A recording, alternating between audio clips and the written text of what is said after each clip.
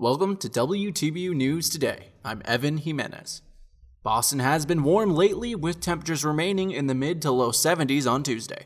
Temperatures Wednesday are expected to reach a high of 72 degrees, with the chance for precipitation later in the day. The rest of the week is looking similarly warm, with rain expected in the midweek. Now we'll move on to the Boston University COVID-19 dashboard update. On November 9th, 11 members of the Boston University community tested positive for COVID-19. 8 of them were students, and just 3 were employees. For the week of November 3rd to November 9th, 0.18% of tested students were deemed positive for the coronavirus, with 0.05% of tested faculty and 0.32% of tested staff also receiving positive test results. On average, BU's lab took just 16.4 hours to process each test. Overall, 48 students are currently in isolation, and 179 have recovered from the disease. Christina Melhorn is here now to report on the return of the Patriot League. The Patriot League, a sports conference that BU plays in, announced Monday that it plans to hold a condensed 2021 basketball season. BU's men's and women's basketball will begin on January 2nd. The Patriot League Council of Presidents has put in place a league-only men's and women's basketball schedule that will minimize travel and overnight stays, according to a statement on its website. In a normal year, each team would play every other opponent the same number of times. This year, teams will be separated into 3 miniature conferences based on location. BU's mini-conference will include Holy Cross, Colgate, and Army. Teams will play about half the typical number of games in their season, which includes 4 games against each team in the mini-conference and a few games outside of each team's region. 8 out of the 10 conference teams will qualify for the Patriot League Championships, which will begin March 6 and will last 8 days. The men's team will open their season by playing away at Holy Cross, followed by all home games against Holy Cross once, Colgate twice, and Army twice. After the weekend at Lafayette, the men's team will play 2 more home games against Holy Cross and 2 away games at both Colgate and Army. The women's team will play opposite the men's, playing at home when they are away, and vice versa. In Boston, Massachusetts, I'm Christina Melhorn for WTBU News. Thank you, Christina. Joining us now is Amanda Schneider with a report on ice castles in New Hampshire. New Hampshire's famous ice castles will return this winter with a new design and established COVID-19 safety measures. The attraction, which is located in North Woodstock, will feature ice slides, caves, and light-up fountains, and plans to open in January 2021 at limited capacity. In response to the COVID-19 pandemic, all guests will be required to wear face masks, and all tunnels and crawl spaces will be one way to limit exposure to other attendees. Among this year's new attractions will be a sledding hill and a 1/4-mile-long light walk in the nearby forest to enforce social distancing. In Fairfield, Connecticut, I'm Amanda Schneider for WTBU News. Thanks, Amanda. Now we'll head over to Stephanie Joseph for a story on the Supreme Court.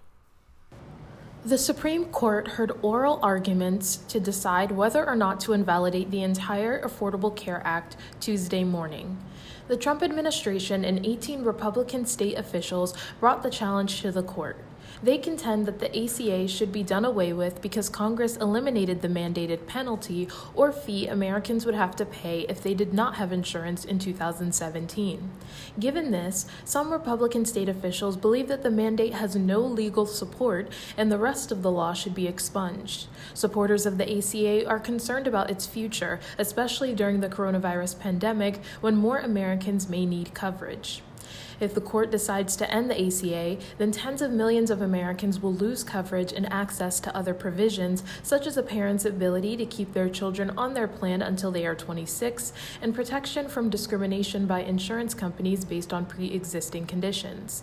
This is the 3rd time that the ACA has been challenged in the Supreme Court during its 10 years of existence. In 2012, the Supreme Court upheld the mandate's constitutionality in a 5-4 decision because it fell within Congress's taxing power. In Boston, Massachusetts, I'm Stephanie Joseph for WTBU News. Thanks, Stephanie.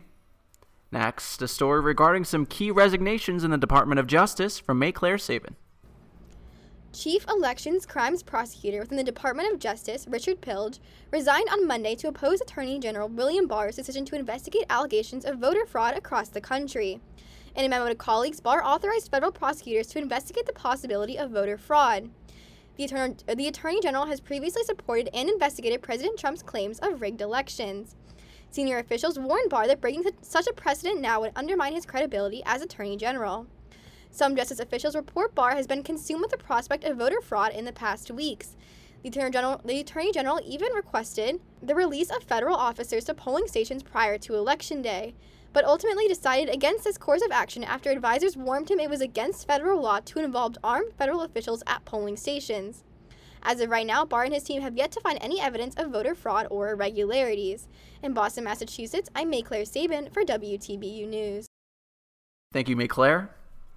Finally, an update from Gabriela Lopez about a Canadian man facing murder charges. A Canadian man facing counts of first-degree murder and attempted murder over an April 2018 attack in Toronto pleaded not guilty Tuesday. 28-year-old Alec Minasian drove a van into a crowded sidewalk, becoming the worst mass murder in the series' history. His lawyer, Boris Vitansky, said he will argue his client is not criminally responsible due to mental illness. A court which Minasian sought via Zoom, the prosecution lawyer, Jose Callahan, detailed how each of the victims were struck from behind, saying one of those killed was dragged for about 150 meters. A key element of this trial is Minasian's association with the incel ideology, characterized by hatred towards women and sexual frustration. 8 of the 10 people who died in the attack were women, and after his arrest, he told the officers he used his van as a weapon to inspire more attacks.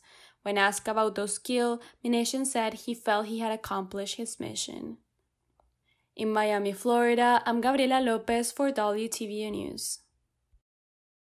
That's it for this edition of WTBU News Today. Be sure to tune into our full program every Tuesday and Thursday at 6 p.m. Eastern over on WTBU Radio.